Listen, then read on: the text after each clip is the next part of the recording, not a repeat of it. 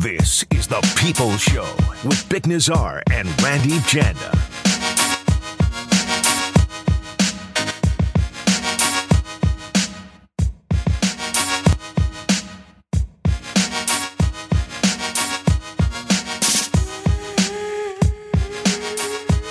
Hour 3 of The People's Show. Vic Nazar, Randy Janda, Josh Elliott Wolf, Dominic Shamati running the show today. And, of course, you, the people, on The People's Show, 650-650 into the Dunbar Lumber text message inbox, the smart alternative.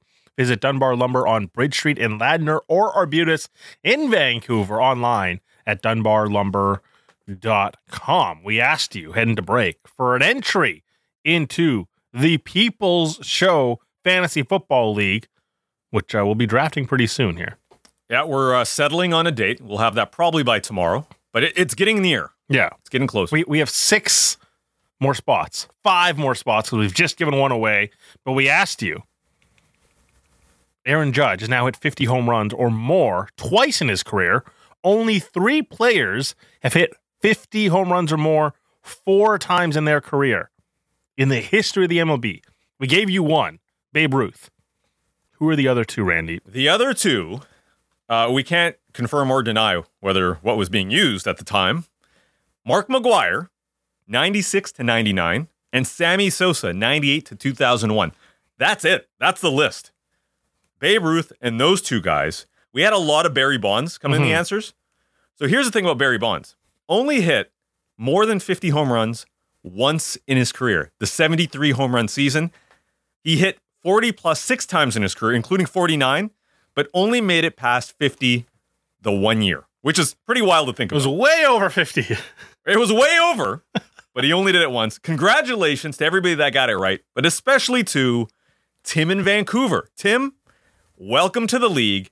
And I got to say, the last 3 entries through randomization and bribes have been going to Vancouver. So Vancouver is powering back after Surrey was dominating early.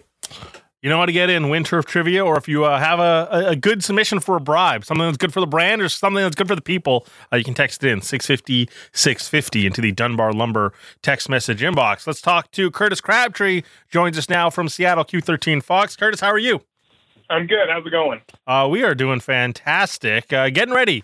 12 days away from kickoff. Now we kind of through cut days, and look, there still could be some roster machinations here as waivers kind of goes through and other people get picked up. What's kind of the vibe today, and what's your impression of what the Seahawks did today?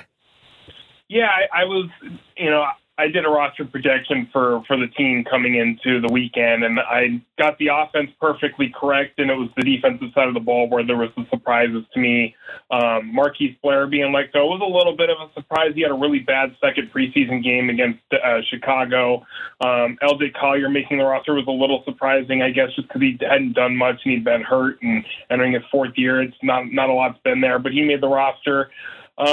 I don't think there was anything, super surprising. Justin Coleman being released, might be one of the more notable ones of what they did here during cutdowns and all of that. But that might also just indicate their faith in Kobe Bryant, the rookie who they drafted in the 4th round for potentially handling that nickel cornerback spot. So I think those are some of the things I took away from the roster cuts we saw today. Nothing slapped me across the face and shocked me or anything like that, but they're practicing here in about 90 minutes or so, and we'll hear from Pete Carroll afterward to get his thoughts on what they did. Well, you mentioned Marquise Blair there, 2019 draft pick, a lot of optimism, especially early on.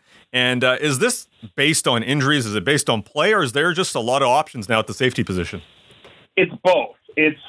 Marquise Blair had the knee injuries the last 2 years that obviously set him back a little bit. But when he played, it seemed like 1 out of every 5 plays or so, he'd be out of place, out of position. He missed a number of tackles in that Chicago preseason game. He always goes for the big hit, and sometimes he comes up really empty. And then other times he'll be in the wrong spot and the play will happen in front of him. And so he never did anything for me watching him in camp and all those sorts of things. I felt like there was an area of his game that was just lacking. And so in that regard, it kind of surprised me. But I don't know if they get to that point if it doesn't include Josh Jones having a really strong preseason in camp for them, the former, I think, second-round pick of the Packers, has really seemed to come into his own at this stage of his career. They apparently seem to like what they saw out of undrafted rookie Joey Blunt as well, because he made the 53-man roster here out of camp. So I think those couple guys in particular kind of pushed it to where it allowed them to be expendable with Marquise Blair. I was a really big fan of him coming out of college. How much did just injuries play a role into his career? It certainly does, because the two injuries were pretty significant the last 2 years with the knee injuries. But like I said, it was more than just the injury aspect to it. It's not like he wasn't moving around decently in camp and the games. He moved fine. He just didn't accomplish much. And I think that's what kind of ended up being the death knell for him. We've seen this now, this regime, John Schneider, Pete Carroll, they've been there for a long time. And we're going through this cycle of, hey, does this look like 2010 all over again? They were very active when they first came in, churning the bottom end of the roster. We see it's cut day across the league. How active do you think you'll see this group be this time around in this kind of rebuilding phase? Well, there's one position in particular I think they definitely need to address, and that's like the off-ball linebacker spot, because right now there's not a lot there for them. They have three guys they have on the roster right now: Jordan Brooks, Cody Barton, and Nick Ballore is their number 3 linebacker, and there's nothing else there. They cut Joel Iyiegbuniwe after the first preseason game, or was it after the second game? Either way, they didn't like what they saw from him in the special teams aspect of the game, among other things, and they're just very thin at that position. I mean, Nick's been, he's played both linebacker and fullback throughout his career, but for him to be their number 3 linebacker at this point, and then Cody Barton's entering his first year as a penciled-in starter, there's just not a lot of depth there. So I think that's the one position in particular that screams to me that they're going to look for some waiver claims or free agent signings or whatever to backfill that position group a little bit.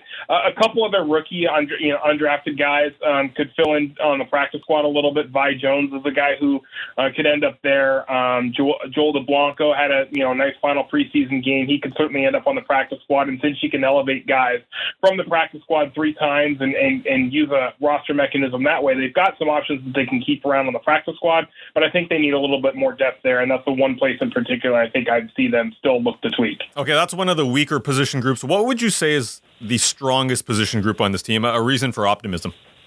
I think running back, assuming they're healthy, running back I think is going to be just fine. Rashad Penny's looked fantastic in camp. Ken Walker has shown ability in practices. I know he only played a little bit in the first preseason game, but we've seen some of the ability he's brought there. And DJ Dallas and Travis Homer have made strides forward. I think both of them. Dallas has had a really nice preseason. That group looks solid, and I actually think cornerback has come quite a long ways too. Sidney Jones and Artie Burns have missed time with injuries, and so you have to be a little bit concerned about that. But both Kobe Bryant and Tariq Woolen look like they have the NFL pedigree to be guys in the league.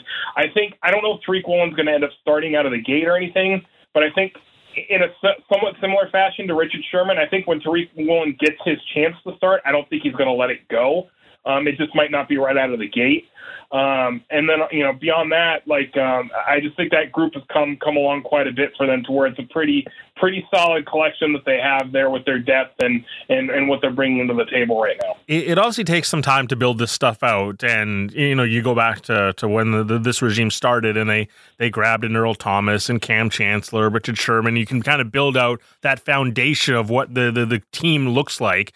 Not that we expect anything to reach to that sort of level, but if you're trying to see where the seeds are planted for the next foundation, the position group that is the foundation prior to them bringing in a quarterback, what is the position group that you kind of see is building towards something?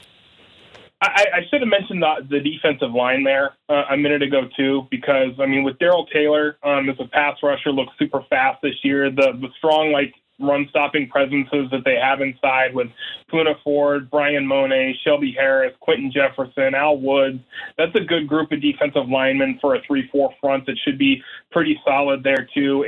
If Boye Mafe pops, and he's shown you a little bit of ability in the preseason here, if he can be a guy as well as they bring him along, I think that group for projecting to the future a little bit still, even though a lot of those guys are veterans on the D-line, I think it's a pretty good collection for them to have. The cornerback spot for sure, because all of those guys for the most part are fairly young outside of Artie Burns, who's a former first-round pick. Sidney Jones is still finding his footing in the league after dealing with the injuries early on in his career.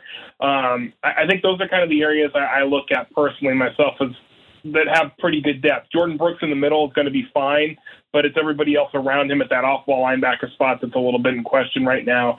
And they're going to need Jamal Adams to be a dude for them. And I think you're going to see him play some linebacker and fill some of that role too, to kind of fill that void that they have there. But I think that's kind of the areas on the team I look to. This whole year is about building out the roster so that when they drop that rookie quarterback into the mix next year, they've got a base to support that group and make it ready to go, because the best asset in football is a good quarterback on a rookie contract. And if they can give the supporting cast to that guy and give him the opportunity to succeed right away, I think that's what they're looking to try to do. I want to ask you about Jamal Adams, talking to Curtis Crabtree here down in Seattle at Q13 Fox. You mentioned, hey, there's a potential that he could play linebacker, and you mentioned, hey, there's also a hole right now at linebacker. Is it more likely they go acquire another linebacker for that off-ball scenario, or is it more likely they maybe get a safety to add to the depth they already have with Ryan Neal and some other guys that say, hey, we can free up Jamal to kind of be this chess piece weapon around the defense, and we have the depth behind him if we just need a more traditional safety? I think it would be more so still to backfill the linebacker spot, because with Josh Jones and with Ryan Neal and now Joey Blunt on the roster too, I think they have enough at safety for the time being. And they could easily try to move another guy into the practice squad to have for additional depth there at the safety spot. I think they need real special teams linebacker depth on the roster to kind of supplement what they have there. So I think that's what I would expect them to do. Jamal's going to play the linebacker spots for sure. He'll rotate in there in certain packages, certain situations, certain down and distance situations and all that. But I think they need a little bit more depth of pure linebacker in the mix too, because it will help them on special teams as well. So the Seahawks have opted for a little bit more inexperience on the O-line. You got Charles Cross, Abe Lucas, kind of the center of that. Some outlets over about 2 weeks ago called it the worst O-line in the league. You look at Pete Carroll; he's been giving them praise, especially after week one. What's the level of confidence in these young guys and the O-line in general? I think they're going to be fine. Yep. Both the rookies look really good, I think. Abe's going to probably have a little bit more growing pains as he comes along, but I think Charles Cross has every bit of the pedigree you expect a first-round, top 10 left tackle prospect to have. He's looked really impressive in times outside of the penalties he had in the game against Chicago, that's not going to be an issue for the long term. I think Austin Blythe has done a very nice job at center. I think he's got his limitations and a ceiling that's there for him for sure, but I think he's been a steady presence for them. The guard spots are fine. They've got 3 quality starting NFL guards on their roster, and Phil Haynes, Gabe Jackson, and Damian Lewis, so that's not going to be a problem for them. And Jake Curran can play both the tackle and guard spots on the right side. So I think they're easily 6, 7 deep on the offensive line, and it shouldn't be a massive problem. Their biggest issue with the offensive line might be Geno Smith's tendency to hold the ball a little bit too long at times. Might come back to bite them a little bit. But I think they've looked good in the running game, pretty serviceable in the passing game, and if Geno can get the ball out of his hands, I don't think they're anywhere near the bottom of the league from an O-line standpoint. If that O-line is good, does it speed up the timeline on the QB acquisition? Because I think there's an assumption that, they're definitely going to get a QB next year, a young one. But is there a chance that, hey, maybe they're just good enough and they get 7 wins and you're not in the spot where you can draft a QB? Could they go out and acquire a veteran because the infrastructure around them has kind of been built up? They could. I think at the end of the day, the fact that they have the 2 first-round picks next year, right, regardless of what they finish with their record this year, they'll be able to move up the draft order to get to basically wherever they need to get a quarterback they like. Maybe you can't get to 1 if number 1's a quarterback-needy team, or 2 if that's a quarterback-needy team as well. But they can get high enough up there in a quarterback class that's thought to be 5 to 8 deep, depending on how you grade those guys and what the general consensus on them are going into this year. Of course, that can always change, but I think that going to get that quarterback next year makes all the sense in the world for them. And I mean, if the right circumstance came along to where the right veteran came available at a certain price and they thought the quarterback class looked like this year's and it was just garbage, could they pivot to that? Sure. But I think getting that rookie quarterback's the big thing, because again, then you control the cost of that position for 4+ years, and that helps you build out the roster around. Like back in 2013 when they had the highest paid offensive line in the NFL, it didn't bite them there, but they had to then skip on that to pay the quarterback eventually, and that's the most expensive position in football, and it makes it more difficult to keep a team together. Hey, Curtis, we really appreciate this. Excited for the kickoff pretty soon. We'll talk soon. All right, guys, take care. At Curtis_Crabtree on Twitter. If you want to give him a follow, does great work covering all Seattle sports, but including the Seattle Seahawks. I mentioned, hey, we can go and searching for a QB and all that sort of stuff. We were talking about QBs yesterday a little bit on the show, but more so in the breaks, and didn't have time to get to it yesterday. And I said something that Dom was like, what are you talking about? And I'll bring it on the show today. It's... Yeah. Fill in the people on your questionable decision-making. Questionable decision-making. Look, the Seahawks have a QB problem to solve, okay? They need to go acquire a QB at some point. But we were just kind of talking about QB situations because Jimmy G signed yesterday, and we'll talk about unstable QB situations in just a second. I was kind of making the point that Geno, like a lot of things are going to go wrong for the Seahawks offense this year. Geno, for me, in the preseason has been fine. The things that have gone wrong, there's been receiver drops. That's not a Geno problem. That's receivers dropping the ball. There's been a couple of holding penalties on the offensive line. It's not a Geno problem. That's an offensive line problem. Geno has controlled what Geno can do. He's not overly talented, but like he's maximizing his ability. There's going to be problems on the Seahawks offense this year that are going to get attributed to Geno Smith that I don't necessarily think is fair because that's what happens, right? Problems go on the quarterback, credit goes to the quarterback. That's just how things happen. And I think there's going to be an onslaught of criticism on Geno that's not going to be justified. The thing I said to Dom was, he's fine. There are certain quarterbacks I'd actually rather have than Geno. And there's certain quarterbacks I'd rather have Geno than. And one of the guys I said to Dom was Zach Wilson, who's second overall pick, hype machine for the New York Jets. And the reason was, while Geno has severe limitations on his upside, the things that he can do well are the basics. That's why he stayed in the league. Like, Geno knows how to throw accurately. He knows how to time up the play with his feet. He knows how to just set up protections. He has limitations on overall arm power, arm strength, all sorts of stuff. His own mobility. Those are real world problems that Geno's never really going to solve. But he can meet a baseline. He can do a lot of basics, which is why he stayed in the league as long as he has. Zach Wilson, there are highlights, and you can whip the ball all over the place. If I can't trust you to throw the ball accurately, if I can't trust you to understand how defenses are attacking you, I don't care how far you can throw the ball. I don't care how hard you can throw the ball. And Zach Wilson has more opportunity to be a superstar in this league because he has certain athletic gifts that certain guys don't. But I don't trust that he understands the basics at all. And there is a host of quarterbacks that have been drafted high. Jake Locker, out of the league. Blake Bortles was drafted after Geno Smith and is already out of the league. Yeah. Mitch Trubisky has been beat out already by 3 guys. They haven't officially named it, but the fact that they're debating Kenny Pickett kind of shows me Kenny Pickett. Mitch Trubisky's kind of done. He went second overall. Carson Wentz is kind of on his last stop. Zach Wilson has more technical, physical ability. Yeah. But if I had to bet, who's going to have a longer career at the end of it, Zach Wilson or Geno Smith? Geno Smith is in year 10. Okay. Of being a real, he has a career the whole time. Okay, before I let Dom jump in here, because I'm sure he has thoughts as you are. No need. He's in the fetal position and behind the glass here. I get the idea. The ceiling is not going to be high for Geno Smith. He's in year 10. Yeah. But he's consistent. But you're also not going to create the offense to be around Geno. No, he's like that student that shows up to class. He's going to get a C. Yeah. He's present. Yeah. And he's not going to flunk out. He's not going to go honor roll. He's going to be there and graduate. Zach Wilson is like the too cool for school kid that is capable of getting A's, but what are you going to get? What are you going to get on a daily basis? Is he going to behave? Is he going to skip class?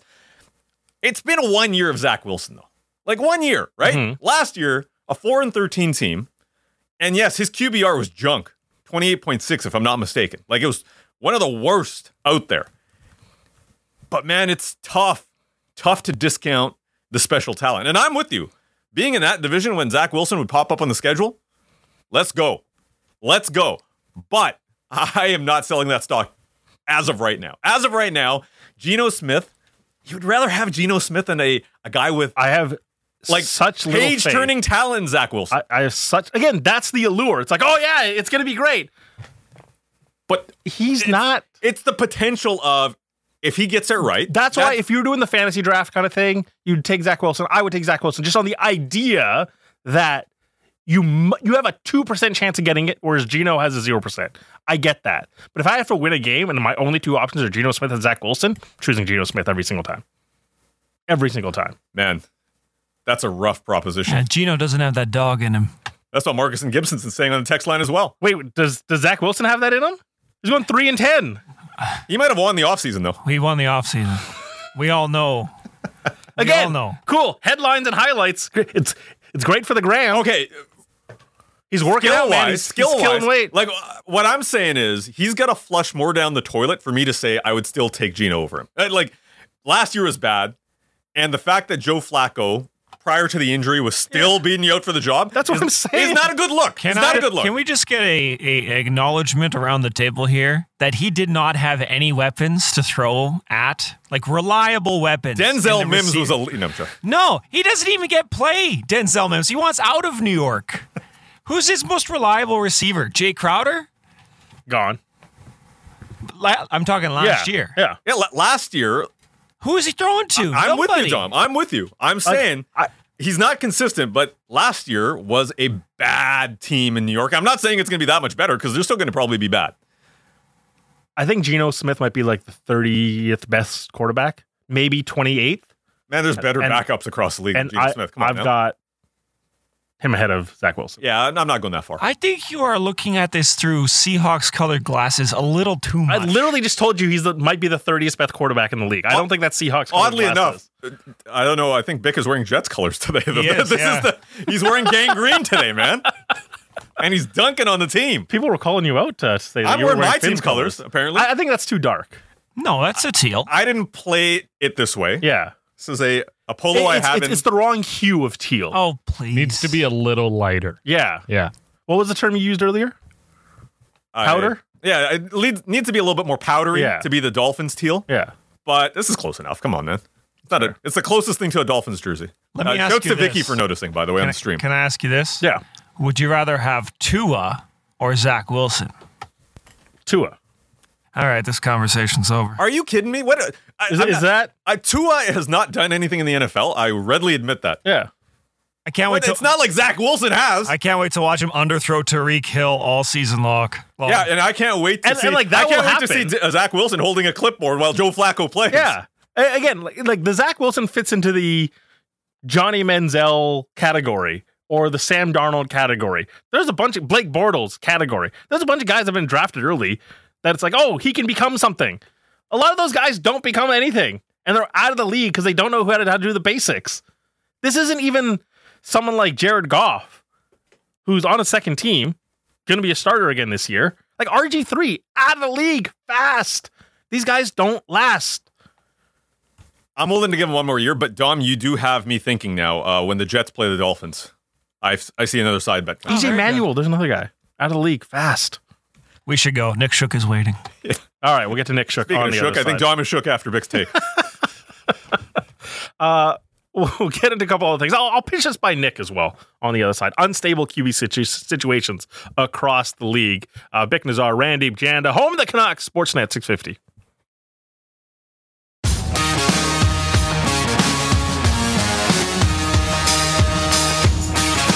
is the People Show with Bick Nazar and Randy Janda.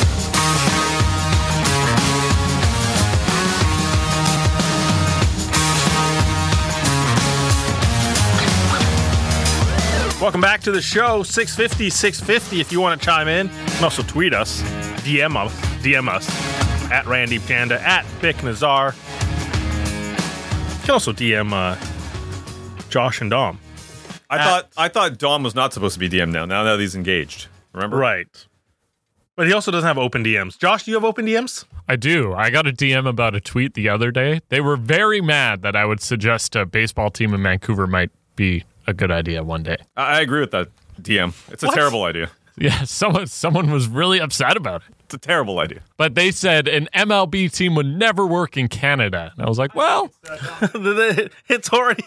it's currently working. I don't know. Did you catch the Blue Jays play the Angels this weekend? They barely look like an MLB team. Yeah, that man. person was immediately justified. That is You're right. wild. That is wild. NBA would work better. But yeah, you can DM us as well. We got one. We're talking about the quarterback situation, and our guy Coach K DMs, and there's so many bad quarterback teams. People will be calling Tom Brady when he's 55. That's what happens. Possible, man. So what happens when you can do the basics well. You stay in the league. I'm still adamant that Dan Marino's arm could hold up in today's NFL. Ooh, that's a take. That's a take. Let's pitch it by our guy Nick Shook. Joins us from NFL.com. Nick, how are you? Good. How are you guys? We are doing fantastic. I was kind of making the point. We're talking about unstable QB situations across the league. Jimmy G signs. And look, it could be as simple as they have Super Bowl aspirations. They give themselves some insurance on Trey Lance for injury or if it just doesn't work out. But it feels rather unstable there right now. What's your read on that situation? Well, it's unstable because it's unproven. You know, what do they have in Trey Lance? They're not entirely certain because he's only in his second NFL season. He doesn't have a full season under his belt. But they also know that they didn't just trade up to number 3 to let him sit for, multiple years. They have to kind of, get this transition going, this succession plan. They gotta jumpstart it. They got to get it going. And part of that is handing it over from Jimmy G to Trey Lance and taking the necessary risk with it. And they're not really going to have the answer to any of that until they see him play for a full season. So I don't know if it's necessarily disorganized or anything like that. I think it's more just they can't accurately predict what they have just yet. And keeping Garoppolo around keeps them, gives them a viable, experienced veteran backup, somebody who can step in the event of injury or hopefully not for Trey Lance, because you never know if he struggles, significantly. And at that point, then they're questioning their entire future franchise plan. And it also brings an end to this weird situation that they had. Now, I firmly believe that if Jimmy Garoppolo doesn't have that shoulder surgery, that he's on another team. And this whole thing is not even a topic, but because of that surgery, it complicated matters. And they realized that, hey, you know what? At this point, there's not much of a market to trade him. We don't want to cut him. Let's see if he'll negotiate down to a lower number so we can keep him and still have room to make some moves if we need to. And at the same time, the benefit to them is that they have somebody that they know what he brings to the table. And they also know that he might not necessarily be able to lead them to a Super Bowl on his own merit. Otherwise, they wouldn't have traded up for Trey Lance and made that move. So it's a complicated matter, but I don't think it's one that's necessarily all that difficult to unravel and kind of figure out. It's just a bit of a unique situation in today's NFL. Well, coming out of that division, and we were discussing this a little bit yesterday, the Niners and their Super Bowl aspirations. We know they're in that division with the Rams. That division's fallen off a little bit over the last couple of years, obviously, but are those aspirations realistic? That's the thing is, what do you believe Trey Lance can get you? Because from my standpoint, I have to, turn predictions and everything else as part of my job. And I can't confidently say that I think that they're good enough to go win a Super Bowl. But then again, last year I probably wasn't saying the same thing either. And they ended up getting all the way to the NFC Championship game and took that thing down to the wire. So they nearly got back there last year with a team that I didn't think was quite capable of doing that. The difference, though, is that Garoppolo stayed healthy for the most part and was able to play well enough to not lose them games. Obviously, you want your quarterback to be able to go win you games consistently, and that's what they're looking for in Trey Lance. It's just that we don't know. So, I mean, the good portion of that roster is back. You locked up Deebo Samuel. You like what you have in Elijah Mitchell. You lose your offensive coordinator, but does that matter that much when Kyle Shanahan's still the one in charge of running that offense? I don't know. Defensively, most of your key contributors are back. I don't think it's a transition year. I think it's a year that they'll expect to be competitive, and it really just comes down to what they get out of Lance. And as of now, it's a big question mark. I'll pitch this to you now because it was something I brought up earlier. I'm a Zach Wilson detractor, okay? I understand the arm talent, and it looks majestic when you can put it on Instagram stories or TikTok videos, and that's all you have to watch. But when you have to watch him snap after snap after snap, there's like basic fundamentals I think he gets completely wrong, and I'm very skeptical that it ever really comes together. And I was kind of saying, if I have to win a game, like I understand like drafting people for potential, he'd go ahead of someone like Geno Smith. But if I had to win a game today, I'm probably taking Geno Smith just because I can look at him and it's like, hey, he's doing the basics really well and I can build everything around him. I don't have to worry about someone who doesn't understand protections or how defenses are attacking to him. If I had to win a game, is it unreasonable to say Geno Smith ahead of Zach Wilson? No, it's not. You just know that you're getting a low ceiling with Geno. Sure. You know, he's not going to go out there and throw for 400 yards and win you a game. Zach maybe could do that. We don't really know. I mean, he had the arm talent coming out of college to be able to do that. It's just that we haven't seen him put it together yet. So that's the tough thing with all these guys. You know, I did a triplets ranking across the league, and in ranking these quarterbacks, I found myself with a lot of those young guys that we just haven't seen a lot of that might have that physical talent. They might end up being that guy, but as of now, they have not proven themselves to be that guy. They end up, you know, in the bottom third ranking just because I'm the type of person that needs the proof. I need the proof from guys like that. So yeah, I think you're right in that we've seen more from Geno. Has it been stellar? No. Does Pete Carroll obviously like him enough to name him the starter? Yes. And I, you know, looking back now that he is the starter, I don't know if it was really that close of a competition to begin with, unless Drew Lock really had to come in and like play lights out and really stun people to win that job. I think just because you know you have a known commodity in Geno Smith and the ceiling is not as high, but you know that he's not going to go out there and lose you a ton of games. And I think that's what's most important when you're in a situation, you know, if you're like the Seahawks, whereas with the Jets, does it really matter if you go lose games? No, because you're in a rebuilding situation and you've already invested in that guy. You want to go try and go for the big fish, you know, try and reel in the big one and potentially, you know, set your franchise on a course for future success. So, I mean, they had nothing to lose really in playing Zach Wilson. But yeah, if it comes down to one game, I understand what you're saying there. I do think it's a bit of apples to oranges just because these two franchises are in such different positions.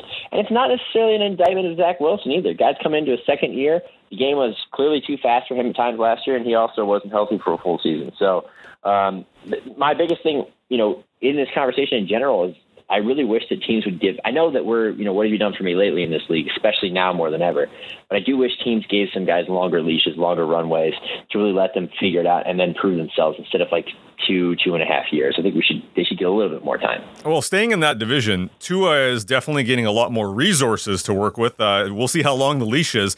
He's got McDaniel there as the new coach. He's got, you know, Tyreek Hill as a weapon. And I'll be honest with you, I'm a Dolphins fan. I've kind of ignored the preseason to a certain extent because the tandem has looked good. But what do you make of the usage? What do you make of the tandem thus far?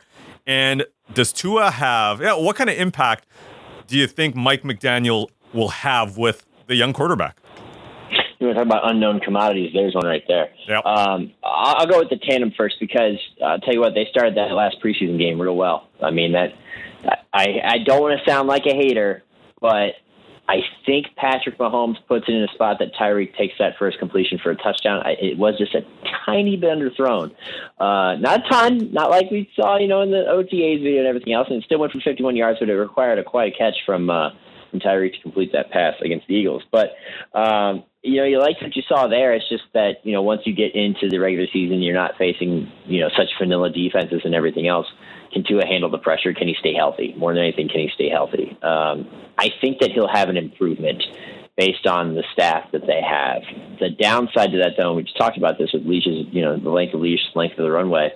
He doesn't have a lot of time to go prove it. He's got to go do it this year. Now, they've equipped him accordingly with Tyreek Hill. It was a little bit interesting to see Sony Michel cut, not super surprising, but a little interesting, going with the Chase Edmonds and the Washington backs, Savon Ahmed and Myles Gaskin. So, you know, you've given him more pieces and more resources than he's had probably in recent years. But you do have a first-time head coach. You do have a new pairing in those pieces that you still have to get kind of used to, and you do have a quarterback who has yet to go do it. So the ceiling's high. I think that, you know, if he figures it out, he could justify that first-round pick. And the reason that everybody was so excited about him coming out of Alabama but the window is not open for super long, so they got to have a sense of urgency and get after it quickly. Talking to Nick Shook from NFL.com, getting ready for the NFL season, 12 days away from the first Sunday, and obviously next Thursday, things get underway. So when you're thinking ahead of who, like, what's going to be the story of the season? You know, Joe Burrow had his moment last year. Patrick Mahomes, he's had his coronation. It feels like Josh Allen is kind of getting that hype going into this year because we saw what happened in the postseason, and it feels like, hey, maybe this is the Bills' moment. He's kind of the preseason darling. Is there another name that you look at and say, hey, this guy is going to be the story of this season? No, I actually kind of feel responsible for part of the Josh Allen thing because every time I think, because I've sat back and thought about this, not at length, but just like in passing, you know, who are the prevailing favorites? Who are the people that are going to dominate the headlines this year? Like, I didn't think it was going to be the Cardinals last year, and for 13 weeks it was the Cardinals before they blew a tire down the stretch, right.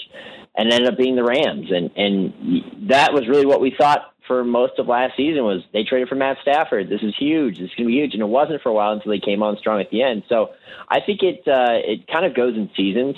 And I think that the Bills even had their lulls. The Chiefs certainly did last year, and the Bengals came on strong late as well. So I don't know if we have an overarching story to the entire season. I am intrigued by a couple NFC South teams in New Orleans and Carolina. I think Baker Mayfield's redemption tour could be a very interesting storyline to continue to monitor, and he's going to get a great revenge opportunity in week 1. But, you know, you talk about the entire AFC West. That's a strong division. It's going to be a brawl to try to win that division. But again, I just keep coming back to Buffalo. A lot of those fans probably feel as if they should have won that game last year against the Chiefs. And you know, Tre'Davious White just got placed on the reserve PUP list to start the season, so he's out for the first month, which reminded me that he's been gone since Thanksgiving. And I wonder if maybe he'd been on the field in that game if they'd won. So if they were that close, if they were truly that close, then I have a hard time believing they're not going to be the story, especially because I think they got a little bit better this year. They don't look like they missed Brian Dable at all, at least not in preseason action. Of course, the real test comes in week 1, and they got quite a test in LA going to SoFi to face the reigning champions. But I think it's a really good litmus test for them, a good measuring stick to start the season and see where they are. And I feel like if there's any team that's going to hit the ground running, it's them. So I'm excited to watch them, no doubt, throughout the season. I want to get your thoughts on this because I know you wrote about it earlier today, but the Saints, who you mentioned a little bit earlier, traded Chauncey Gardner-Johnson to the Eagles. Surprising move. A lot of people didn't see this one coming. What did you make of the deal and what the Saints did, specifically trading him away? Yeah, I mean, they got very little compensation, which tells me they were pretty ready to move on from him. Now the reports that we've gotten from our people have essentially said that, you know, contract talks broke down and the Saints shifted from trying to keep him to trying to trade him, and trade him quickly, evidently, by only taking a couple of late-round picks. And, I mean, they traded Gardner-Johnson in a 7th for a 6th and a 5th. I'm almost positive that if they had kept him and let him walk, they would have gotten a better compensatory pick out of that than what they got in that trade. So that tells me that, like, the talks were not close and that they had to get rid of him and move their separate ways immediately before it became kind of a distraction. And, you know, he's a really good slot corner, but slot corners don't get paid. He's a safety masquerading as a slot corner. Maybe he's a slot corner masquerading as a safety. He is definitely brought into that role in New Orleans. He's going to go play safety in Philly. I thought it was a great pickup and a savvy move on the part of Howie Roseman. And he's done this many times. He's one of the best GMs in football. I don't think he gets his due credit. You know, he finds an opportunity to get younger and potentially better at safety. You know, you look at the position group as a whole, Anthony Harris, Jaquiski Tart, 2 veterans in there that they were seeing, you know, hey, could we get anything out of either of these guys? You know, they released Tart. There were reports of Harris either being cut or traded, you know, earlier on in the day when this trade went down. So it made sense. It was almost like a 1-for-1. Hey, we got younger, and you got an opportunity to sign this kid before he hits the market if you like what you get out of him. So now it's really just a test of how does he fit in at playing safety? Because if you look at his player location lineups in Next Gen over the course of his career, he spent most of his career closer to the line than as a free safety. So, or even a strong safety, free safety, doesn't matter. He spent most of his time much closer to the line as a slot corner and a little bit of a box safety than in the traditional sense. So how does he fit in? Does he adjust well? Does he hit the ground running with his new team? Oh, and by the way, they have a game in less than 2 weeks, so a little bit over a week. So you got to get prepared as part of a new defense right away. It'll be a good test for him, but it could pay off wonders for Howie Roseman, and he didn't have to give up much to do it.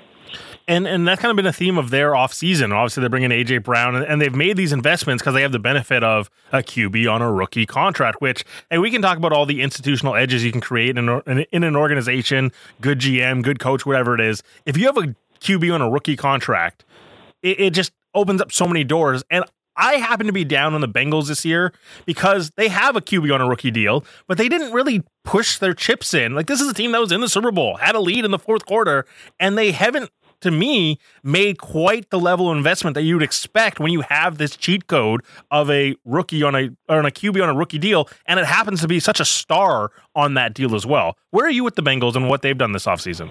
I think that's a fair point, but I also think that the Bengals are a franchise that will financially prepare before most other ones will for a big contract that's coming, because let's face it, Joe Burrow is going to get paid a whole lot of money. And I feel as if they think that they're good enough right now. And frankly, they were down the stretch last year. I mean, they avoided injury for the most part last year. They lost Riley Reif, and that ended up being part of their downfall in the Super Bowl. But they got to the Super Bowl with this trio of young wide receivers, with Joe Mixon, with Joe Burrow. All they really needed to do was upgrade their offensive line, which is where they dedicated their resources. You got Alex Kappa, you got Ted Karras, and then you go get Leo Collins. People should be more excited about them than they are, and I think the reason that they're not, part of what you said is definitely true, because they didn't necessarily make the big headline-grabbing splash addition that you expect out of a team like that. But I can't blame them, considering they got to the Super Bowl the way they did with the majority of their team, and they were able to get Jesse Bates to come back and sign his tag. So that's a huge win for them as well. That's kind of flown under the radar a little bit too. So if you look at all that, you look at what they did last year, and their biggest weakness is offensive line, they addressed that, then we should expect them to be contenders again. Now, did I pick them to win the North? No, but that's because I just think there's a little bit of variance from year to year, and they won it with only 10 wins last year. So they would have to, outperform themselves this year to really convince me that they're gonna win that division running away, because the rest of the division kind of fell apart and cleared the way for them to go win it with 10 wins. So I think that they've addressed their issues. They've brought back their key players. I mean, I don't see why they shouldn't be one of the teams that can be in the running again. It's just that it's not only that the fact that they didn't make the big splash signing, but they're also the Bengals. Like, they have to shed that reputation. Getting to the Super Bowl 1 year doesn't help you shed that reputation. You got to do it. You got to be contender consistently before they start taking you seriously again. This is a team that used to make an annual tradition of getting to the wild card round and losing in the wild card round almost every year. Multiple years in a row they did it. In the last decade. So they have to shed that, and they can do that by again being a very good team. It's just people aren't going to be so ready to get back on board. They enjoyed the ride last year because it was a surprise, but they're not going to put all their chips in the table on that team again. He is Nick Shook on Twitter at the Nick Shook. Is your Twitter handle like Ohio State? Do we have to say the Nick Shook, or is it the Nick Shook? I don't care. The only reason that there's a the in front of it is because everybody else took the good one. Like there's a preacher in Indiana who's had at Nick Shook for 12 years now. Right. I used to try to get it from him, and then he blocked me when I was in college. So that's where we are. That's what happened. I appreciate it. Go check him out at NFL.com and at the Nick Shook on Twitter. We'll talk soon. All right. Thanks, guys. Nick Shook from NFL.com. Hands up here. We'll do a little bit of truth serum between the four of us, and everyone else can text in as well. Okay. When you woke up today, how many texts or messages in your group chat of the Amazon Prime football did you guys get today? I got like one or two. Josh? I got one. Dom? None. All right. Really?